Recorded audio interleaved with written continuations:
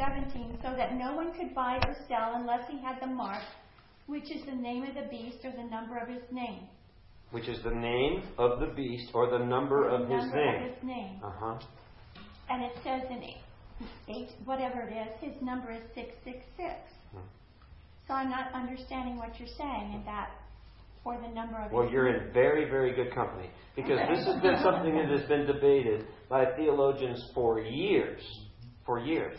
But we have to look at what does Scripture say, and in some cases, in fact, a little later on this evening, we're going to look at what Scripture doesn't say. When we get into Armageddon, we're going to find out what Armageddon isn't, because that's a great place to start. Let's identify what it isn't, and so we have to take a look. Could the mark of the beast on your hand or your forehead be the number 666? Is that possible? Mm-hmm. It's possible. Does that Scripture specifically say that the mark of the beast is going to be identified physically as the number 666?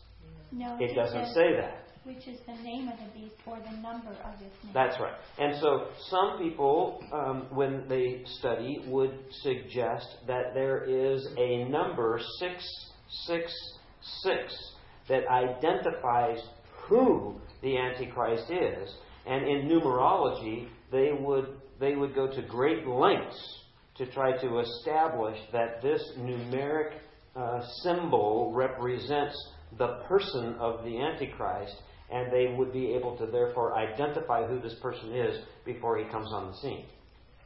Is it more like a seal? Like God seals? That's another very distinct possibility, that it could be a seal and that it is going to be very obvious. Okay? And it's just like if you're not going to have the mark of the beast in the second half of the tribulation, what are you going to have? The mark of God. What is the mark of God then? Physically. It does. It says it's a seal. Okay? And we also know that we've been sealed by the Holy Spirit. I don't see a number anywhere. I don't know. I just personally don't know. And I don't know that anybody knows. I know that Scripture alludes to it, and there is going to be some distinction between the mark that will be obvious if you are following the Antichrist and the mark that will be obvious if you are following God. And it will be very clear because there will be a whole system of commerce that is set up, that if you have the one mark, you will be able to participate in it, and if you have the other mark, you won't. So we don't know. We just don't know. So my only purpose in bringing that up is to caution us not to just blurt out in conversation that those following the Antichrist are going to have the Charles Manson 666 tattooed on their forehead. That's not what it says. Although it could mean that might happen.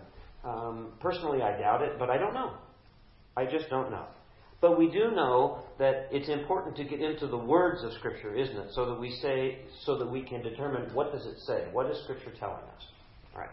Having said that, we know that there will be a mark of the beast and a mark of God. And we also know that we learned last week from Scripture that Satan, once he has cast out and once he has been established on the earthly throne as one to be worshipped, is going to be given some tremendous power. And he is going to be given power supernaturally that he doesn't have now. And that's what we were talking about last week. But really, I think when I said that, I really misstated that. And it's not that he doesn't have the power. It's just that there is restraint on that power now.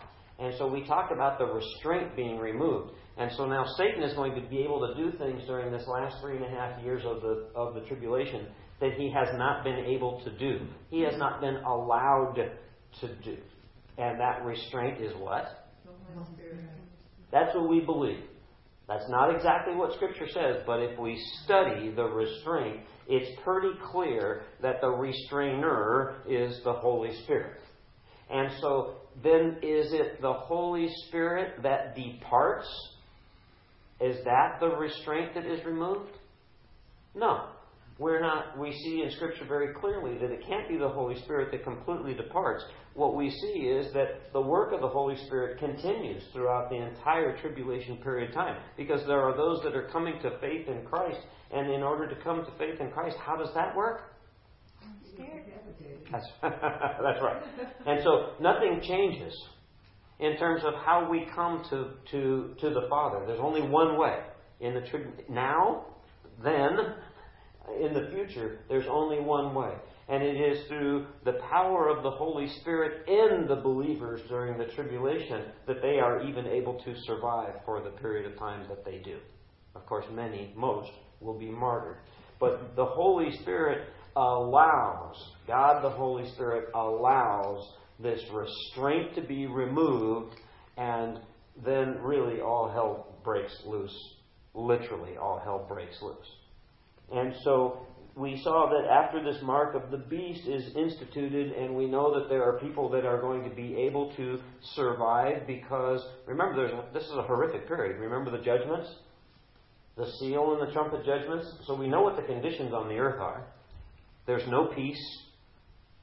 Over 50% of the population that's left has been annihilated, which means that there's still a lot of bodies laying around, decaying. There's not enough time to get around to properly bury, nor are people worried about burying the dead. This is survival. I mean, think about the horrific conditions that exist here. A third of the sea has been contaminated, and a third of the animals in the sea have died. And the fresh water, a third of the fresh water has been polluted with wormwood. And all of these things are happening. So we have to remember, because we live here, and I don't know about you, but unless we're raptured, I'm going to get in my truck and I'm going to drive home when we're done. Okay? And we can't think about it in those terms, because we have to consider to think every week about what the conditions are that are existing, because this is real life. Okay? So it's not a horror movie. This is real life, and this is what's going on. We saw then last week where we ended up was there were these angels that were pronouncing judgment.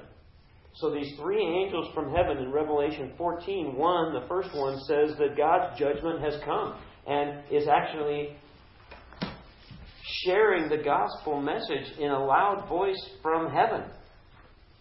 The gospel is being proclaimed from heaven. Where else is the gospel being proclaimed? On the earth. On the earth. And we're going to see that in a minute. And the second angel says that Satan's system is going to fall.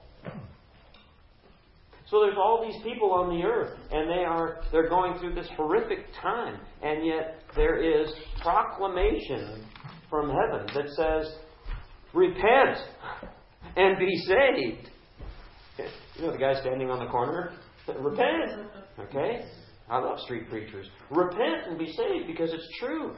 And there's an angel from heaven in Revelation 14:6 that says that. And then the next angel says that Satan's system, the Antichrist system, is going to fall. It's a warning. Okay? Don't take the mark of the beast. It's a lie. This is going to fall. Even though it looks like the world system is going to suck you in, because the only way you're going to eat or drink or survive is to take the mark of the system, the mark of the beast. This angel from heaven is saying, don't do it. There's a warning. And then the third and final warning is about that mark. And if you take that mark in Revelation 14:8, it says that it will cause damnation. And where does that word damnation come from? What is damnation? Belonging to Satan. It's belonging to Satan, and essentially the root of that word is hell. Okay? And so if you accept the mark of the beast, your fate is set. Okay? These are warnings. So Kathy Pagenstedt for a couple of weeks says, why wouldn't everybody just come to Christ at that point? With all this horrific stuff going on, and these warnings that come from heaven, and the words that are used in Scripture here in Revelation are a loud voice from heaven. That means that everybody can hear. Okay? And so it's fascinating, isn't it? That with all of these proclamations being made during all of this horrific stuff that is going on the earth, that just everybody wouldn't say, oh, I get it. But they don't. There's a warning. And then the And so then, the final judgments of God. The bowl judgments. Now, we've looked at the trumpets. They started with the seals. And we have all of these horrific things that have happened. And they have happened to the earth and to the people of the earth because God's wrath is being poured out on sin and on evil. And the last half of this tribulation period gets really, really rough. Revelation 15 and 16 start by describing what this final wrath really is. It's about the Antichrist and his followers. That's what the bowl judgments are about. The Antichrist and his followers. It's very specific. And as a matter of fact, we're going to see in a few minutes that not only is it very specific to the Antichrist and his followers, but those that have the mark of God are completely protected from the bowl judgments. Interesting. Also in Scripture, these bowl judgments appear to be very rapid. And there's some debate within theological confines that would suggest that rapid could be defined a couple of different ways. Rapid in terms of our way of thinking. We know that the rapid, because there's only a 3.5-year period left in the tribulation. We know that. But these bowl judgments, we don't know exactly where they come. And some of the chronology for the last 3.5 years of the events that take place, the bowl judgments, Armageddon, the second coming of Jesus Christ, we don't know exactly, chronologically, where some of the specific events fall. But we do know that they all fall in the 3.5-year period of time. And we do know that the bowl judgments happen very quickly. If I were prone to guess, I would guess that very quickly means very quickly. During these bowl judgments, can we believe that during that time the Christians are no longer being killed? No, you can't believe that. As a matter of fact, you have to believe just the opposite. Well, you can believe anything you want. No, the truth is that Scripture says that during the bowl judgment period, yes, multitudes continue to come to Christ. Multitudes. And we'll see that because we'll see it right in the bowl judgments themselves. But are they continuing to be slaughtered? Yes. They are. Yes. Yes. Scripture is very clear that it will be a very, very difficult decision for you to make during the tribulation period, especially the Great Tribulation, the last 3.5 years to come to Christ, because during the first 3.5 years of the tribulation, it wasn't that bad, although a lot of horrific things are happening on the earth. You're still able to negotiate, move around, get from here to there. In the second half of the tribulation, the Great Tribulation period, when these bowl judgments are poured out, as Scripture says, and you have to have the mark of the beast to survive, it means that if you accept Christ, you are accepting a death sentence. Now, there are some that are protected. The remnant of Israel, when the abomination that causes desolation came upon the temple in Jerusalem, the remnant of Jews, the Scriptures say, fled to the hills. And Scripture calls it, they fled to the secret place. And we're not told what that secret place is. But we are told that God protects them. So there is a remnant of Israel that is protected. And it's a supernatural protection because the Antichrist and his armies are out after all of the Jews specifically. But they're out after everybody. Okay? Because Satan knows that his time is short. So why is God, during these bowl judgments, why is God then saving these multitudes? Why does He continue to save the multitudes? John sees a vision clearly that during this whole period of time, there are multitudes of believers that are before the throne. That means they've been killed. Okay? And so why? Why is God saving all these people? Because it's His desire that no one should perish. Because that's His desire. And what else is it about God besides His desire? He's in control. He's in control. He's patient. His love. Because what? Love. love. That's His nature. Yeah, isn't that His nature? It's fascinating to me that God could do anything that He wants, and He has this plan. And the whole time that He is going through this process of pouring out judgment on sin and on evil, and now He's about to pour. And when it's interesting because the bowl judgments, there's very specific language used in Revelation. But they're called bowl judgments, and the word bowl here in the original language really means saucer. It's you know how you would put a bowl on top of a saucer? If you're not like me, but if you're proper, that's how you do it. If you sit at a table and there's all the forks that go on whichever side they're on, and there's so many of them, you're not sure which to do with which one. Okay, I just need one, really. But anyway, this word bowl really means saucer. And then we're going to see that the term poured out is used quite frequently. And that's part of why commentators and theologians believe that this happens very, very rapidly. We're going to see the first bowl, for example, and when it's poured, because when you tip a saucer, there's no lip. Okay? So the word picture that we get when they pour out the judgment, it's out of a saucer, it just goes, there it goes. Okay? It doesn't dribble out like you could do it out of a bowl. You tip it, it's gone. So it's going to happen. It's going to happen quickly. But it's God's nature. Okay? So we serve a holy and righteous God. You see, His nature doesn't change during all of this. But for the last several weeks, we've been looking at these horrific events, and we attribute them to God because that's where they come from. And yet we see that God's nature is love. Interesting. It's a real paradox, I think, for us sometimes to think of it this way. And I think for non-believers, it's even more of a paradox. Because we hear that all the time, don't we? We'll see that in a little bit later this evening. How could a loving God, and then fill in the blank? Well, God's wrath is a perfect place for those that are not believing to want to ask that question.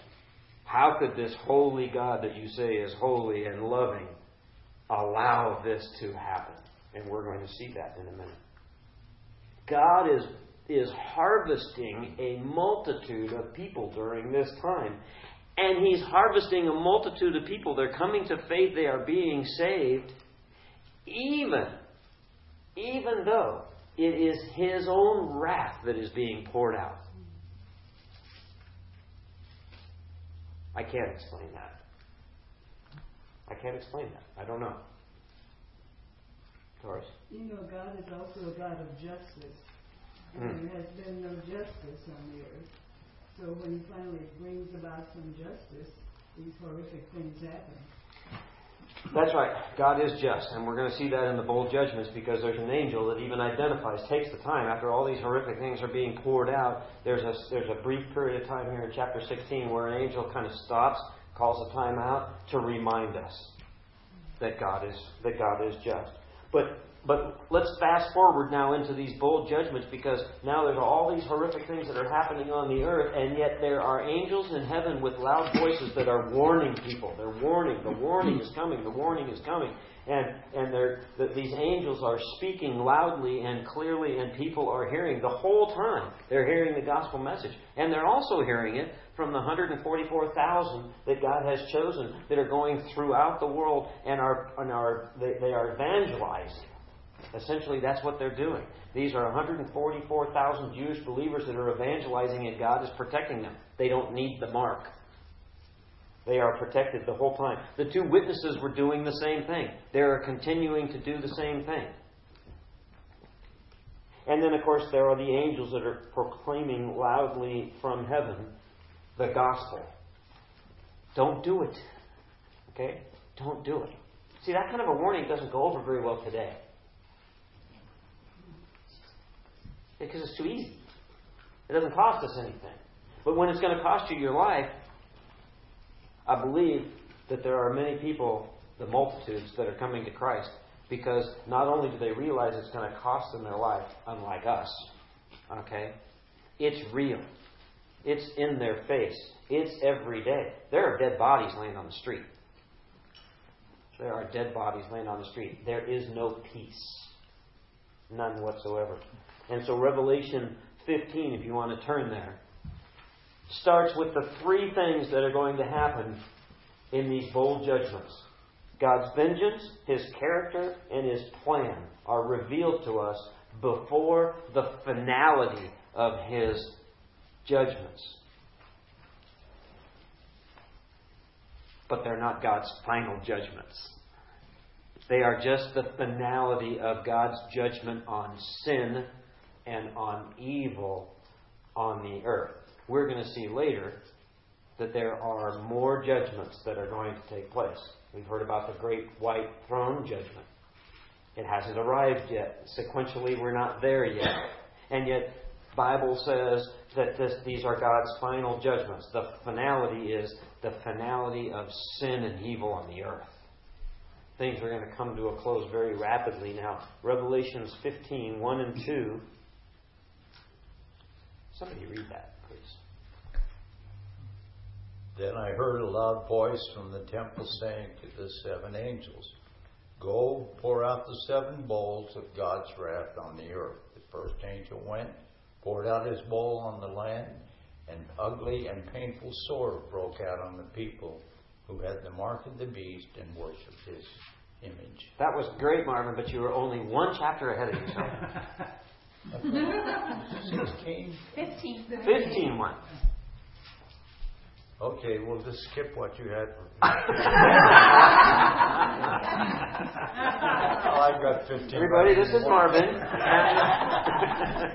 Which verse is it? 15, 1 and 2. Okay. That was perfect. You enunciated clearly. We all could hear you. That was a great warm-up. Okay. I saw in heaven another great and marvelous sign. 7 angels with the 7 last plagues. Last, because with them God's wrath is completed. And I saw what looked like a sea of glass mixed with fire, and standing beside the sea, those who had been victorious over the beast and his image, even the number of his name. They held harps given to them by God, and sang the song of Moses, the servant of God and the servant of Lamb. That's good. So now what we see is, in the first 2 verses there, we see God's vengeance, because it says, these are the last. These 7 angels are given these 7 bowls, saucers. And this is the last. What? Plague. It's the last of the plagues, and it is the last of God's wrath, because God's wrath will be completed. So it's important to understand that as we go through these last bowl judgments, because they're horrific, what happens to people? They are people that are followers of the Antichrist. And they are the Antichrist. And they are the false prophet. And they are Satan, specifically. That's what these judgments are about. And we see that this finishes God's wrath, but not His judgment.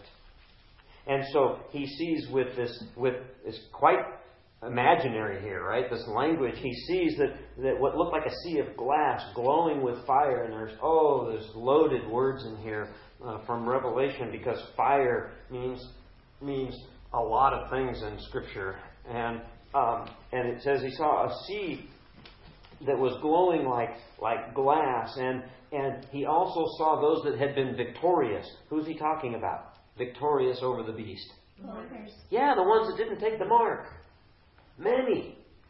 Okay, we keep using the word multitudes because that's what the book of Revelation uses, the word multitudes. That means too many to count. Lots. Okay? Lots of people are going to be victorious over the beast. And John sees them. And he sees what's coming. It's God's vengeance. And then we see God's character. Because as Marvin was starting to read there in verse 3, we see that they held harps that were given to them by God. And harps are symbolic of what we're going to be given. Not literally harps. We're going to be given the opportunity to worship freely. We'll have complete freedom. Because even though we have freedom in Christ here, we still have a sin nature. So we're not completely free. You see, I don't know Steve like I'm going to know Steve in heaven. Steve doesn't know me because we have secrets, don't we? Mm-hmm. Even when we know each other pretty well. Okay? And the three of us, Tyler and Richie and I, we meet every week together, and we pray over the church, and we talk about church business, and the first half of the time that we spend together is holding each other accountable. Let me tell you what happens on a Saturday morning when you know you're going to go sit before your pastor and another leader in the church, and you're going to talk about what you did this week. It's powerful. It's powerful. And so, and I've probably told them 90-some% of everything that's true, too. But, it's that last 10 or 12% or 8 or 2 or 5 or whatever the number is, because we're bound. We're not free. We're not completely free. I don't know anybody that's ever been completely transparent like that. It's very difficult. It's very, very difficult because we care a lot about what God knows, but I just don't want Pastor Richie to know. You know what I mean? Okay. So, but it's difficult. But we're going to be there's going to be freedom in Christ. We're going to be free because we're going to be with Him. And God's character here, verse 3 says, "And they sang the song of God's servant Moses and of the Lamb." And now listen to these words: "Great and marvelous are your deeds, Lord God Almighty. Just and true are your ways, King of the nations. Who will not fear you, Lord, and bring glory to your name?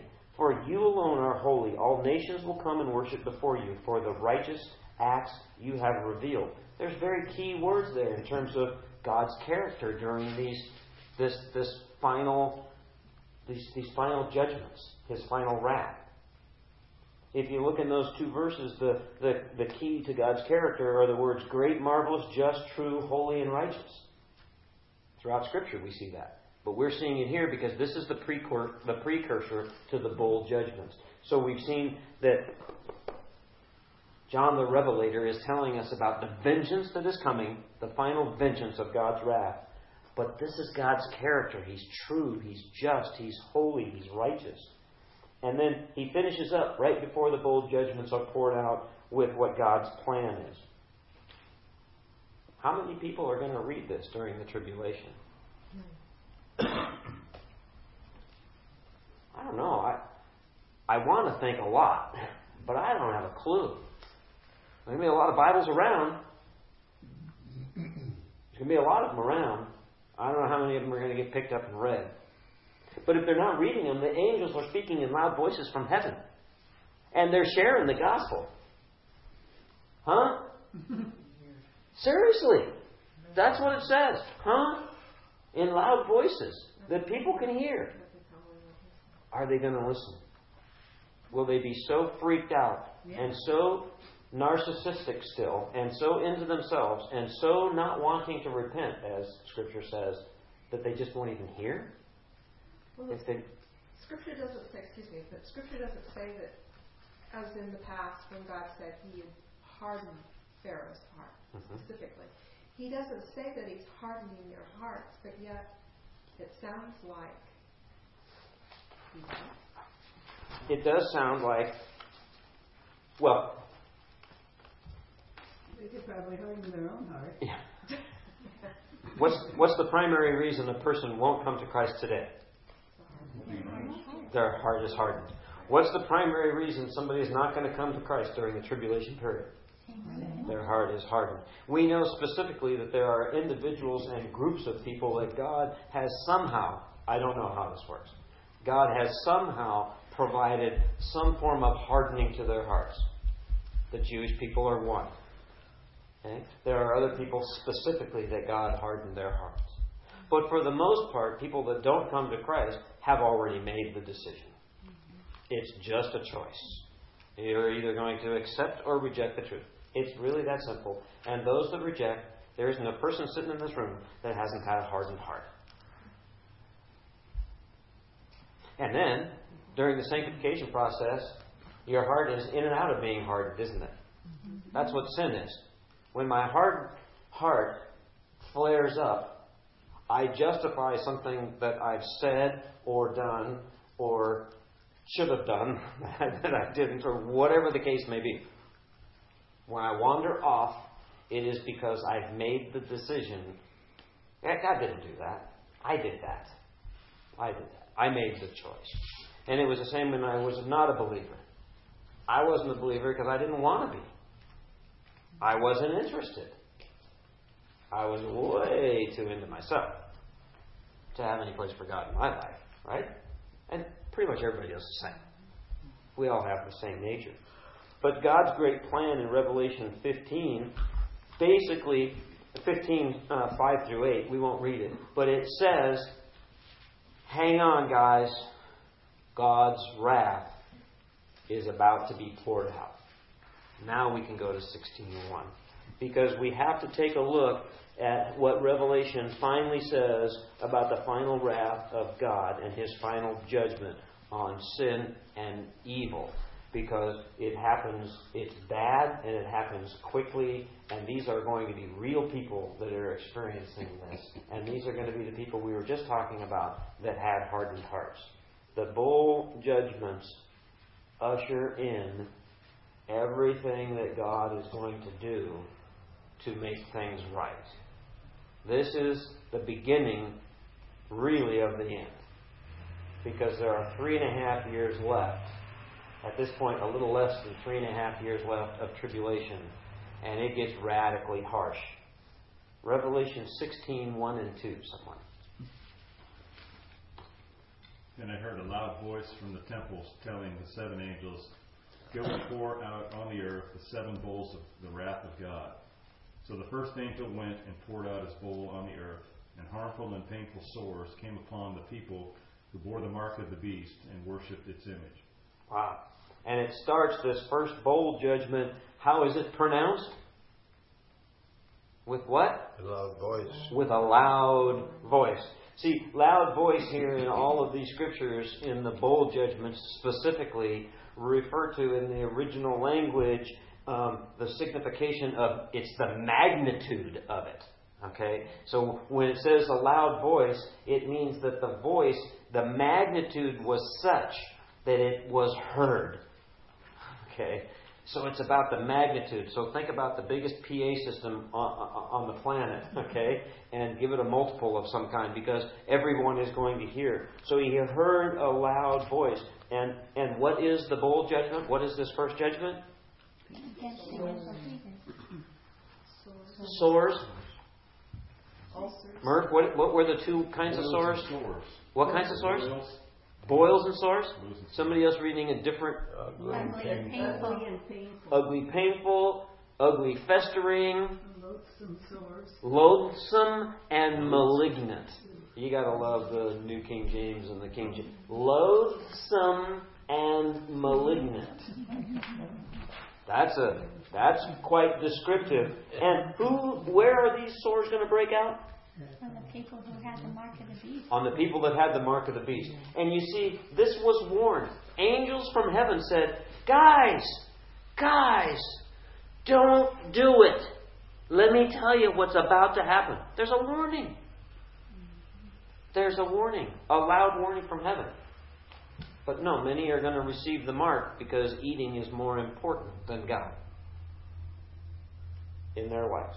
And so these ugly, festering sores break out on how many of the people that had the mark of the beast?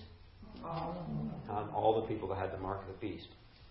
So now, not only are they living in this horrific time where all of these horrific events have been taking place, and remember they're cumulative. Each one is stacked on top of the other. They're not one-offs. There's not one judgment, then it goes away, and then God has another judgment. No, they're cumulative. It's getting worse and worse and worse. And so now, all of a sudden, everybody that takes the mark that was warned not to take the mark breaks out in these ugly and festering, malignant, all the terms we just used. And they have these sores all over themselves. But we have to remember that God's judgments are true and they're just. Interesting that these sores are only on the unbelievers. See, this is the first clue that we have, that the bowl judgments are not for believers. The bowl judgments specifically relate to Satan and his followers, the Antichrist and his followers. Revelation 16:3 and 4 is the second bowl judgment that's poured out. Remember, it's cumulative. So these people are walking around on the earth with all of the other judgments that have already taken place. It's chaos, and now they're full. All of them. This is really interesting, because some people are going to look at... not you, Doris. I'll just use that for an example. Some people are going to look at folks, and they're not going to have all these festering sores. And they're not going to have the mark of the beast. That'll make you think for a minute, wouldn't it? Robert, what's up with you, man? You look good, dude. I mean, I can hear people talking like that. What's up? See, that's what should mark our life now. People should look at us as followers of Jesus Christ and they should say, what's up with you, man? You just lost your job and you're okay? Yeah. It's going to be just like that, only very physical during this time. Revelation 16, verses 3 and 4. The second angel poured out his bowl on the sea, and it turned into blood like that of a dead man, and every living thing in the sea died. And the third angel poured out his bowl on the rivers and springs of water, and they became blood. What's happening? The second bowl judgment. Water turns to blood. Water turns to blood. It's cumulative. What do we find out about the trumpet judgment before? The second trumpet judgment. What happened? A third of it, the water turned into blood. Yeah, so you've got an old precursor to what's going to go on. So a third of the ocean was completely contaminated. And the sea animals that were used for food. Okay? It's amazing how in God's creation everything is tied together. That's what I love about environmentalists. See, they get it on one level. Environmentalists get it. We should be protectors of what God created. Okay? Of course they go to the extreme and they don't understand who created it and what's going to happen. But notwithstanding that, you see, the environment all ties together. It's really important that the ocean is well maintained and that we don't abuse it. But a third of it was gone. Now what? All of it. 70% of the world's mass is covered by ocean. 70%. And it will be essentially dead. And probably stinking, I would imagine. That's not blood of a dead man. That's coagulated. Yeah. Yeah, the imagery that is used in these words, and we don't know how God is going to do it exactly. Lots of speculation. But we do know that essentially, that's why I like the word polluted, because I don't know how God is exactly going to do it, but I do know that it is going to be, it's a quagmire, it's going to be a mess, and it is going to be filthy, stinky, horrific. 70% of the earth. 70%. But isn't that going to affect the Christians too, though? Like the blood in the water. Yeah. Yeah. I thought this is supposed to be, the bowl judgment was only on the Antichrist and his followers. Well, they're going to see it, aren't they? Yeah. Okay. Somehow they live. But they'll be at the resort. Yep. Here's the question. That's a $64,000 question, because how many of them are there going to be when this bowl judgment is poured out? We don't know. We don't know. Conceivably, not many. Conceivably, just the day before this bowl judgment is poured out, and this happens. Conceivably, this isn't what the Bible says. But there'll be the 144.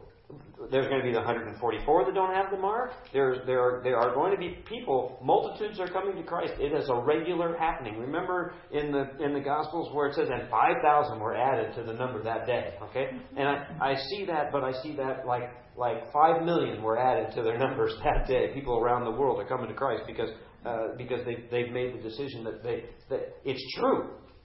They had this revelation. It's true, people are saying. And forgive me, they repent, they come to Christ. They don't take the mark, because what's precipitating this? You're either going to take the mark or you're not. And they're going to see that people have been taking the mark. And they're able to survive. And if you don't take the mark, you're not going to survive. You can run, but you can't hide. I think a lot of the Christians will be like when they were in the desert, that God will be feeding them, giving them water, shade, and all that. His own. There is a clue in Scripture that there are classes of believers during this time that are protected, but nowhere in Scripture does it say all the believers are protected. In fact, quite conversely, it says that most, that's that word multitude that we have to keep going back to, a number that is uncountable, the multitudes are coming to Christ. So many people are coming to Christ. So are they affected? Sure. Some of them are affected. We don't know how many or for how long. Because you don't live very long. You are martyred. If you take the mark of God, you are martyred. Except for the 144. Except for the 144 and the Jewish remnant who have, quite frankly, yet come to Christ. But they are the Jewish remnant. We'll see what God does with them later. And so this judgment is poured out. And yes, it affects everybody. But the people with the mark of the beast are festering with their sores. And it's miserable. And so Revelation then 16, 4 through 7 says... What if you were a child and your parents made you take it? That's a good question.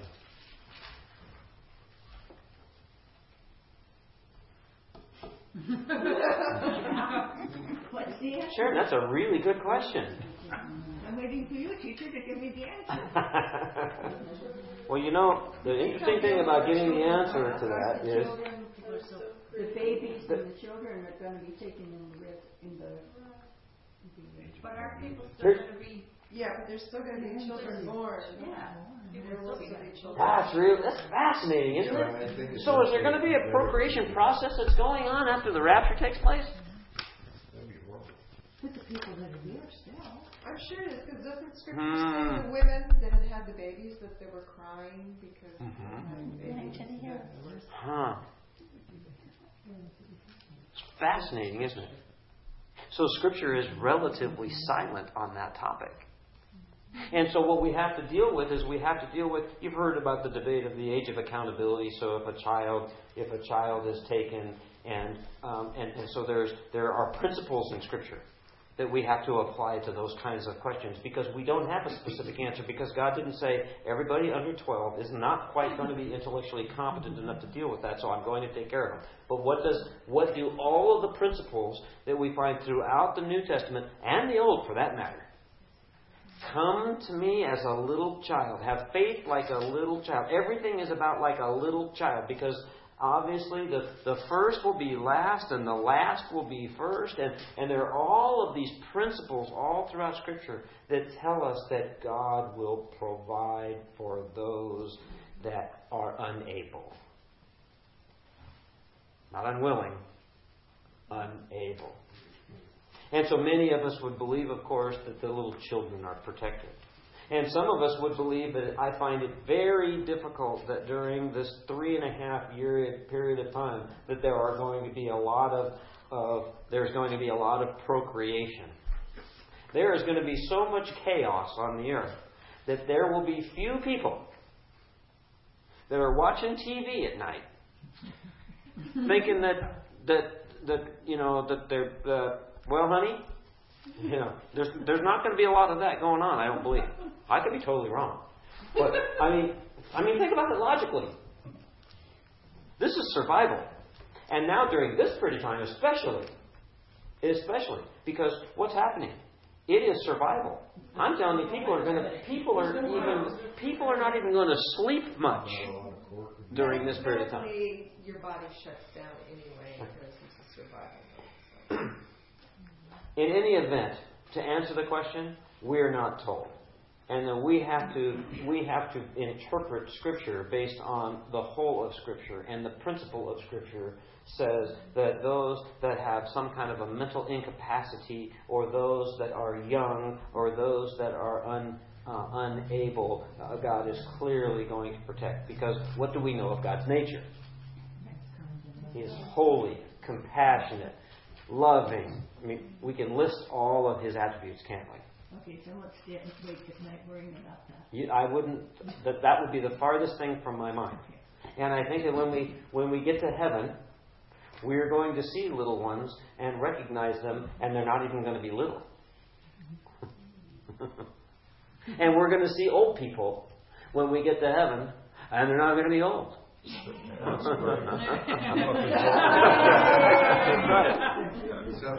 I don't know how old you're going to be, Ernie, Marvin, but you and Ernie are going to be a lot younger than you are now. I can assure you of that, because that's what the Scriptures allude to, without telling us quite specifically.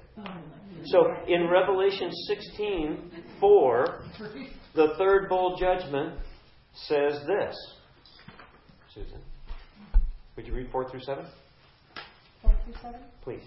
The third angel poured out his bowl on the rivers and springs of water, and they became blood. Then I heard the angel in charge of the water say, "You are just in these judgments, you who are and who were the Holy One, because you have so judged. For they have shed the blood of your saints and prophets, and you have given them blood to drink as they deserve." And I heard the altar respond, "Yes, Lord, God Almighty, true and just are your judgments."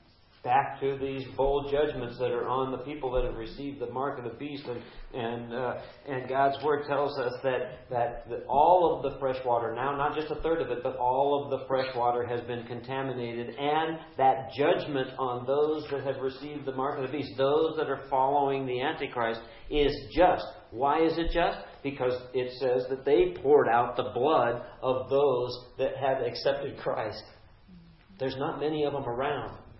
They're murdering these people like you can't believe. I think it's hard for us to even imagine. Because if 5 million come to Christ today, there is going to be war. Remember, there is war going on. There is no peace anywhere on the planet. It is survival of the fittest. There's no food. There is famine. Now there's no fresh water. The oceans are completely contaminated. And people are killing each other to survive. People are killing each other to survive. And if you don't have the mark, you're not going to survive anyway. Because at this particular point, there's very little fresh water. Now there's none. Or close to none. That's this bold judgment. And are the Christians, are the people that are coming to Christ today, when that happens tomorrow, are they affected? Oh, you better believe it. There's no fresh water. How does God protect them? He has a place for them. Because their salvation is secure, just like yours and mine. They come to faith in Christ. But this judgment is the next 2/3 of the fresh water. This is happening quickly. We're at the last half of the tribulation. Things are not going to last very long without water, without fresh water. Think about it. We got to think about, the practical application of these judgments, because these are real. This is not hypothetical. Yeah. All right. So this is real stuff. Now, it doesn't say that there will be zero fresh water. It says that the angel who had authority of all of the water says to us that the Lord is just, and that He had poured out His bowl on the rivers and springs, and they became blood. It doesn't say 100% of the water is contaminated. I think that what we have to, though, interpret here is that the vast majority of the fresh water is now unavailable. If it was tough before to get fresh water, when 1/3 of the springs were contaminated, now it's really tough. Now people are you talk about water wars. Now people are killing each other for a drink. People are killing each other for a drink. So how could a God of love and grace and mercy do all of this? Look at the contrast. These are judgments that are being poured out on sin and evil. And look at the people that are being poured out on. And what is their response? Those people that are the followers of the Antichrist. Curse God! We're talking about hardened hearts here. So we're talking about people that are going through this judgment. And the only thing that they can think of is, all right, God. So self-absorbed, even in all of this trauma and all of this horrific circumstance. And their response to God is to curse Him. It's no different. The circumstances are radically different, but it's no different than what we experience when we walk out of the doors. It's the same thing. Men and women will be cursing God because these judgments are poured out. And they won't even listen to the angels speaking loudly from heaven. Don't do it. Don't do it. Don't do it. Come to me in faith. See, the salvation message is going to be loud and clear, more so than it is now. And they won't accept it. Many will. It will cost them their lives. It's interesting at this point because this angel takes pause for just a second to remind us that God is just.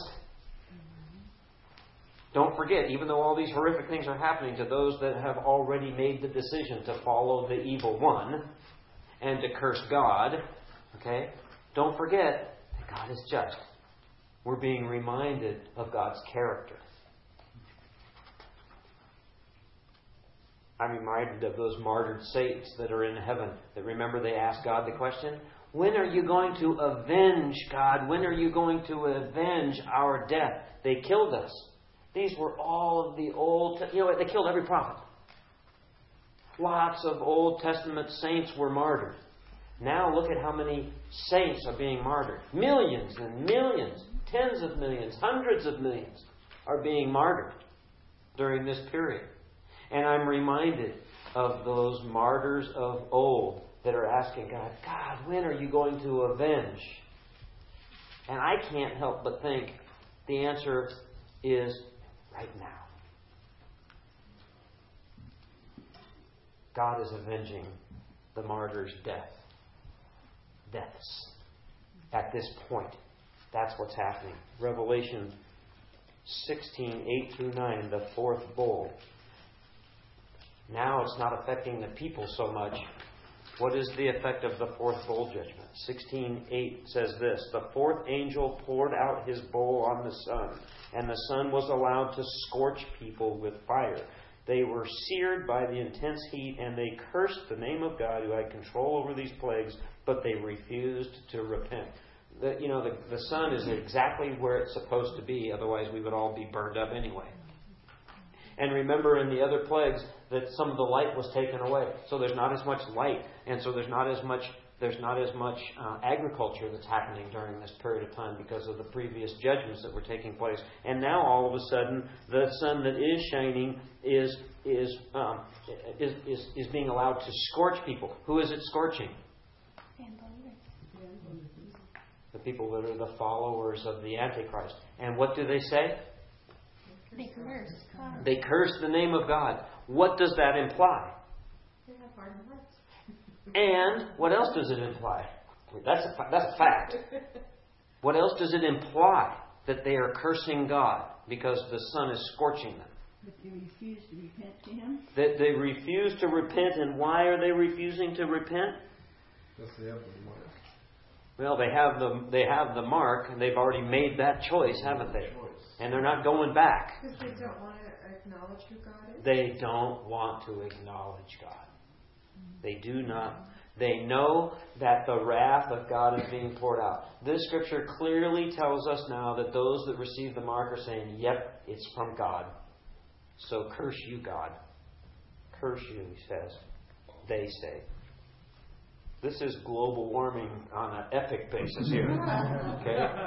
And stop and think about this. If the sun is climate change on an epic basis, but seriously, if the sun is being allowed to scorch people because it is so hot, that's a hot sun. And I would say that if there are any polar ice caps left, they're gone pretty quickly. They're gone pretty quickly. And so it is hot. And on top of that, then, the fifth bowl judgment is poured out. Revelation 16:10 and 11, someone. The fifth angel poured out his bowl on the throne of the beast, and his kingdom was plunged into darkness. Men gnawed their tongues in agony and cursed the God of heaven because of their pains and their sores, but they refused to repent of what they had done. The sixth angel poured out his bowl on the great river Euphrates. Okay, we'll stop there though, and we'll stay with the fifth. The fifth bowl judgment is a judgment that is poured out where? On the throne of the beast. Who's the beast? The Antichrist. The Antichrist. Where is his throne? In the temple. Well, it was in the temple. Was in the temple? In the temple?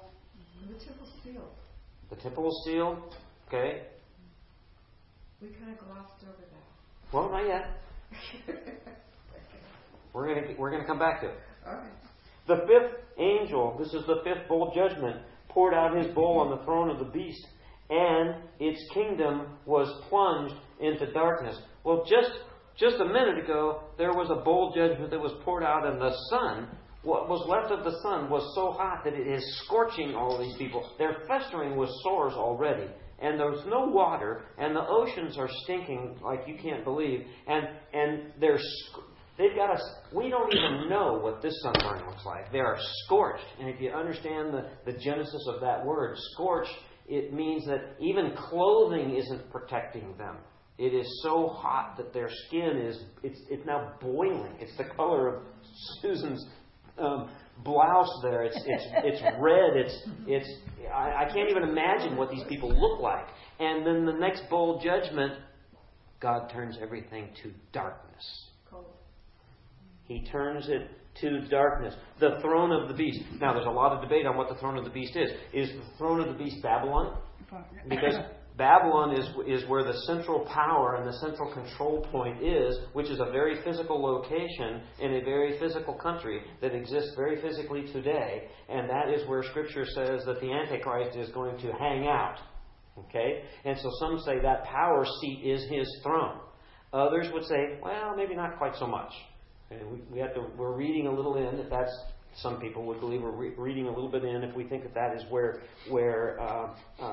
this bowl judgment is poured. Because if it's poured, does it really matter where physically it's poured? Because what the result is what matters. And the result is that the earth, the entirety of the earth, is plunged into darkness. It's fascinating to me that darkness is used throughout Scripture to represent what?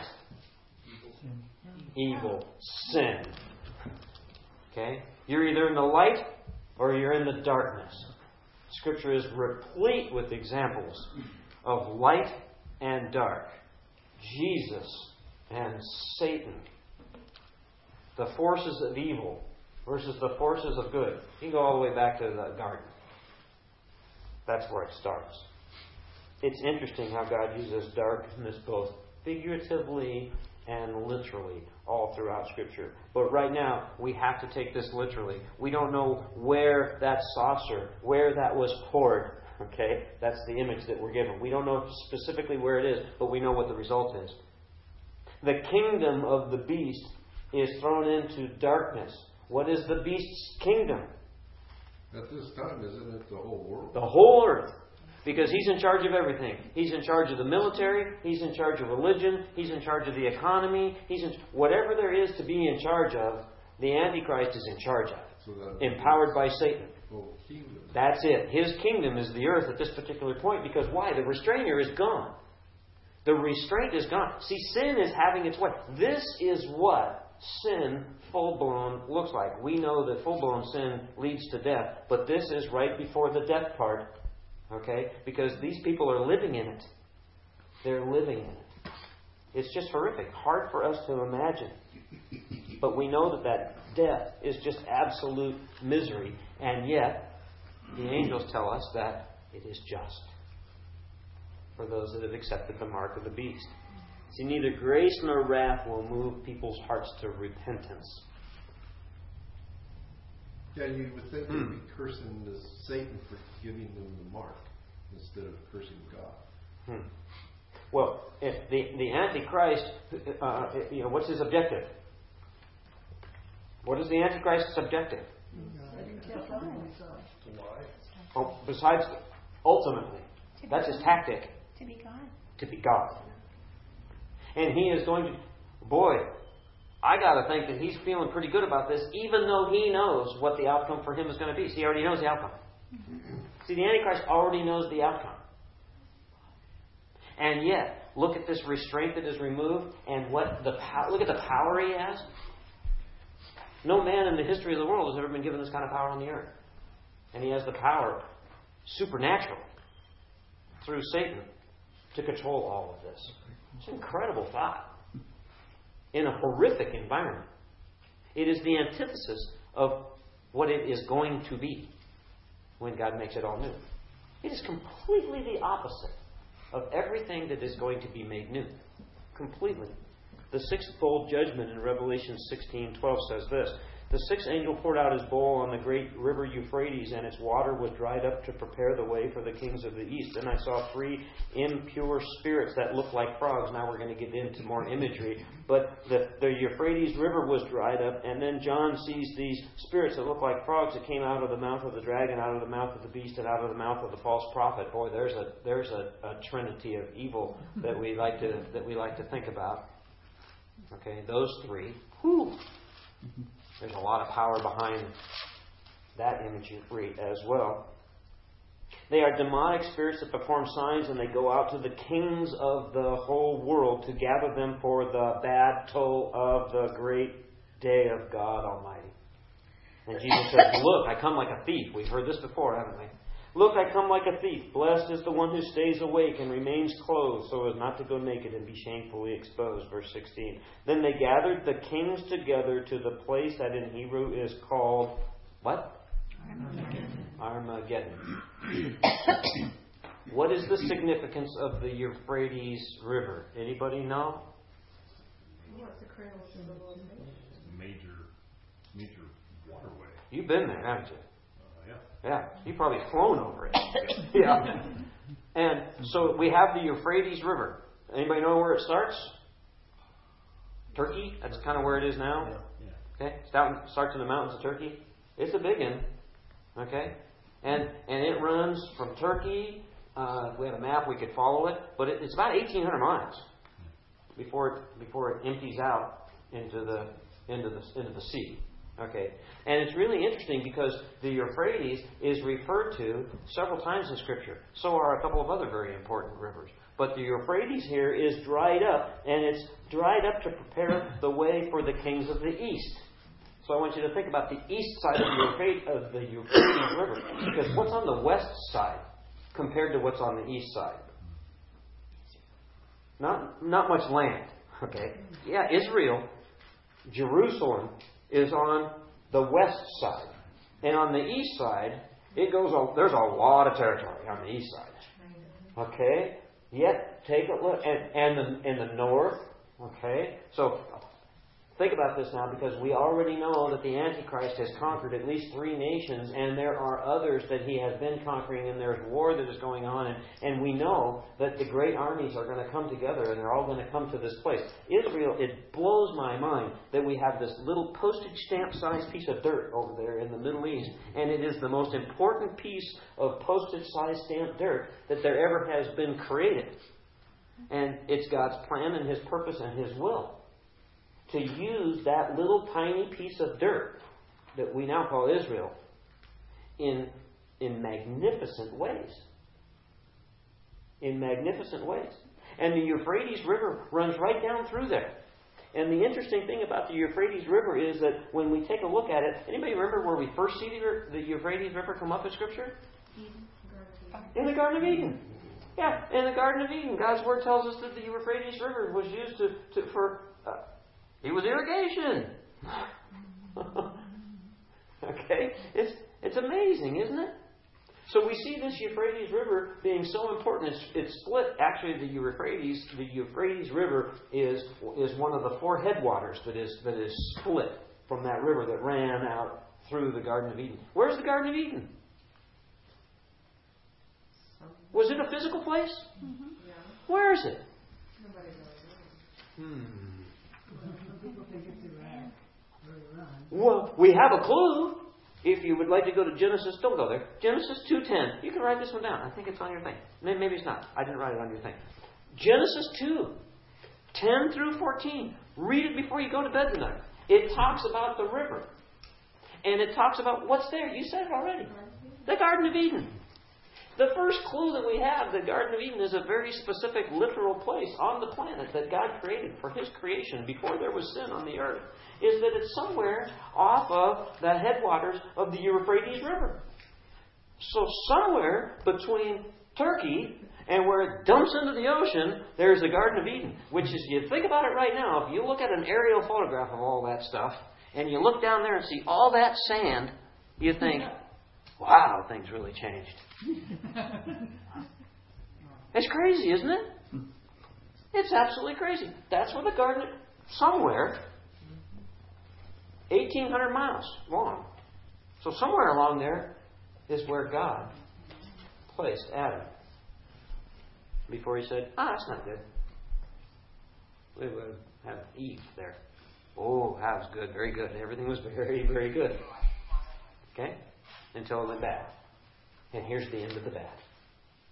We're fast approaching the end of the bad because the Euphrates River is going to be dried up for the kings of the east. What's going to happen? Who are the kings of the east? Yeah, you see, what's happening is that we're seeing that the Antichrist and the false prophet are seducing the kings of the east. We're going to see later in Scripture also the north and also the south and also the west, all of the kings. And what does that mean in today's language so that we can relate to it? All the powers of the world. Okay? So the Scriptures talk to us about the 10 kings, okay, and 10 kingdoms. And we can pretty closely identify that that's going to be part of Russia, and that's going to be all the countries that are around the Middle East. But there are going to be people that are coming from a long ways, and one of the things that's going to happen here is that this bowl judgment is going to dry up the Euphrates. But what difference does it make? Because it's not fresh water anyway. It doesn't really affect anybody, does it? Or does it? Well, if it's dried up, it's a highway. If it's dried up, it can easily be crossed by foot soldiers. See, Armageddon is next because what we think about the Armageddon is what? Who has an idea of what Armageddon is? Armageddon is war. Anything else? It's a horrible war. It's a wipeout war. A horrible wipeout? Holocaust. It's a Holocaust. Anybody else?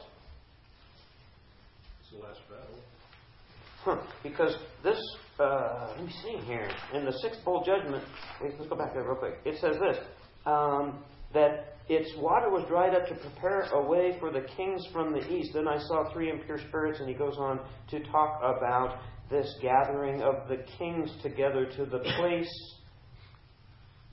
The battle of the Verse 16 in chapter 16 of Revelation says that they gathered the kings together. You might want to underline this if you like to write in your Bible.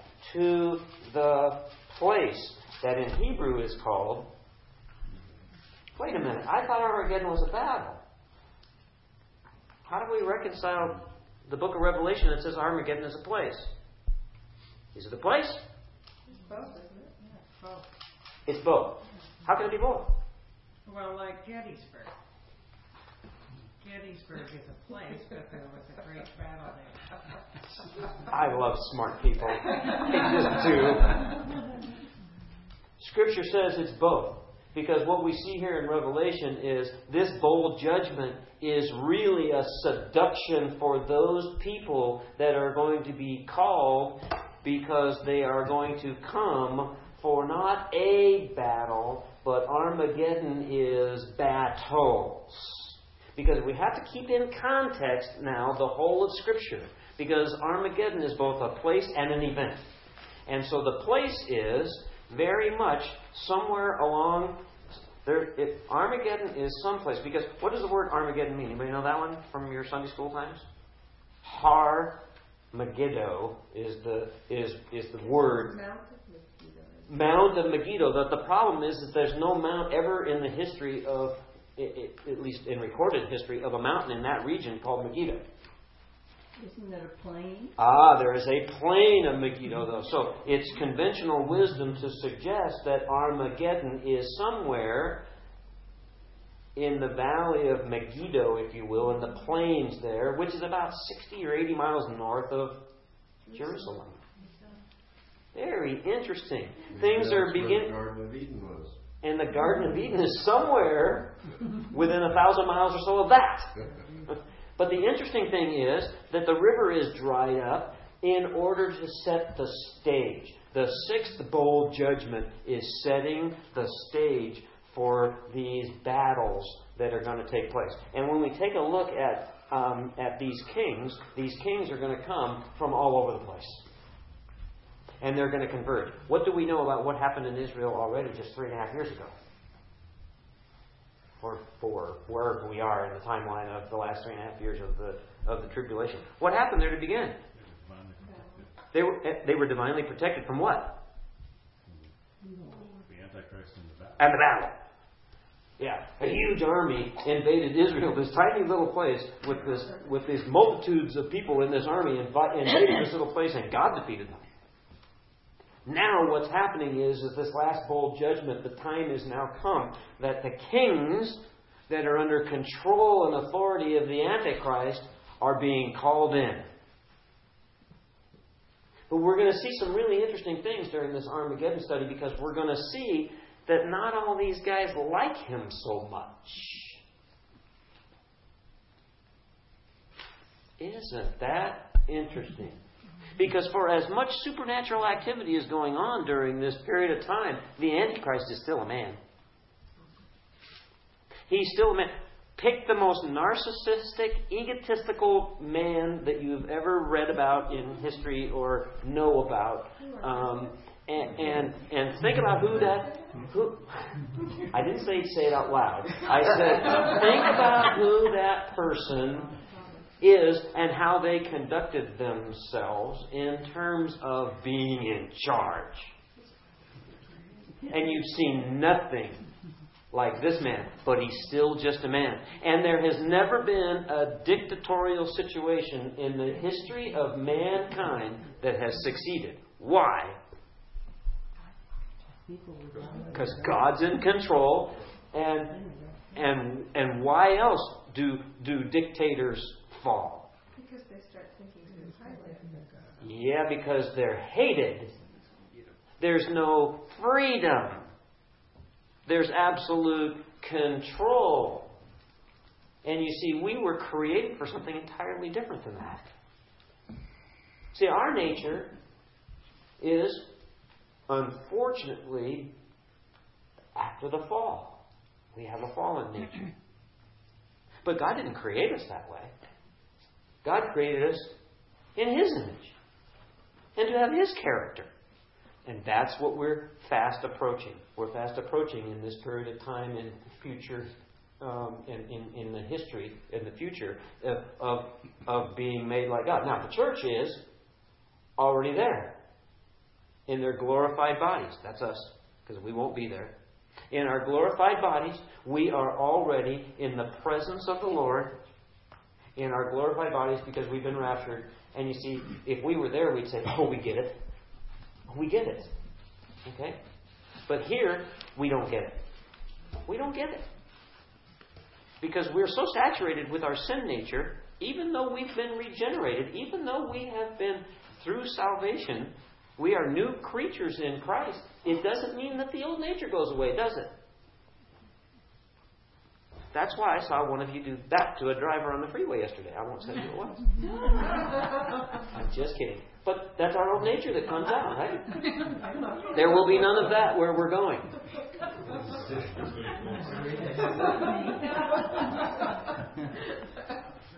We're going to close with what Armageddon isn't. So that next week... Will we be here next week? Yeah, next week we have one more week before Thanksgiving. Well, we might not be. But let's end with what Armageddon isn't. Because we now know that Armageddon is both a place and An event. let's pluralize it if we could. Events. It's a place and events in the biblical record. It is a place, and it's just like Gettysburg. I'm going to use that one if I can. It's just like Gettysburg. It's a place, and it is events. And so we have to see what it isn't. The first thing that it isn't, it is not a battle. And we're going to see that biblically. It is not a singular battle. Nowhere in Scripture can we find Armageddon being defined as a battle. That's the first thing it isn't. The second thing it isn't, it is not World War III. It is not. It's not World War III. Nor is it the end of the world. I don't care which movie you've seen. Armageddon is not a battle that is the end of the world. It just isn't. And it's not the final battle. There's more. There is more. So, those are the things that Armageddon isn't. Okay? And next week we're going to take a look at what it is. And let's really rush forward real quick, because during Armageddon, when does the second coming of Christ happen chronologically, now that we're to the point where we are going to talk about the place and the events of Armageddon? Isn't that the end? Isn't that the end? The end of Armageddon? Okay. The end of the tribulation? Is the end of the tribulation and the end of Armageddon the same thing?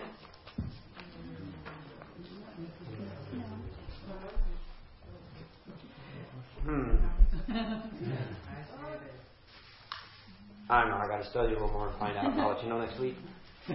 I'll just have to let you know next week. And lastly, the thing that's interesting, and then I promise we really will go.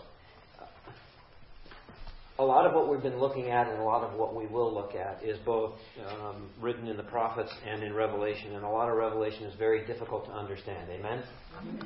And I think that, as I plagiarize this story just a little bit from one of the books that I'm reading, I think it's okay to lighten it up just a little bit. And I'd like to do that so we go home on something that's just a little bit lighter. And so here's the story about these guys that are going to seminary and they want to become pastors and they're studying and it's intense. Okay, seminary can be intense. And so to blow off steam pretty much every night at about 9 o'clock, they go down to the gymnasium and they go down there and they have like a little 3-on-3 basketball. And they run up and down the court, sweat, and blow off some of the steam especially because at this particular point they're studying Revelation.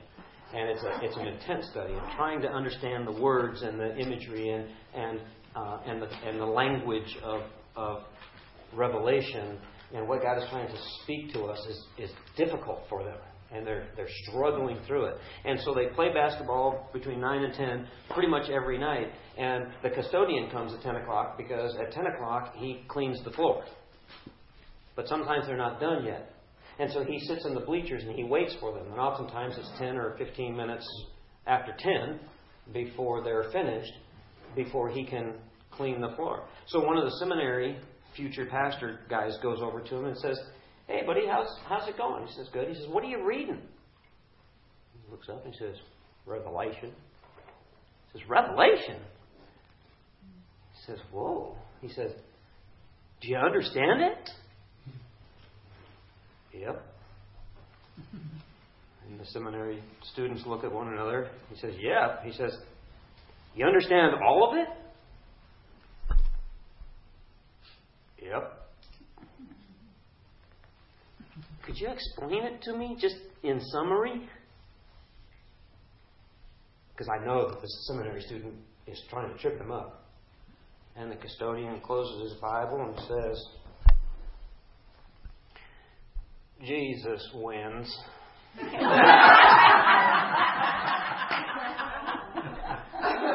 And I think it's important because sometimes we can get really, it's almost scary, isn't it? Because it's hard to understand what God is trying to teach us. And what we really need to know at the end, because Armageddon and the end and the second coming of Christ is coming right away. Okay? And all of a sudden, all of this hell on earth that has been taking place is going to make sense to some, but not to others. And people are perishing now even. And all of that is heavy, isn't it? All of that is heavy. And yet for a believer, sometimes we just need to go out into the world and tell people, it's just Jesus wins. So let's come to Jesus. Robert, would you close us in prayer and we'll go home?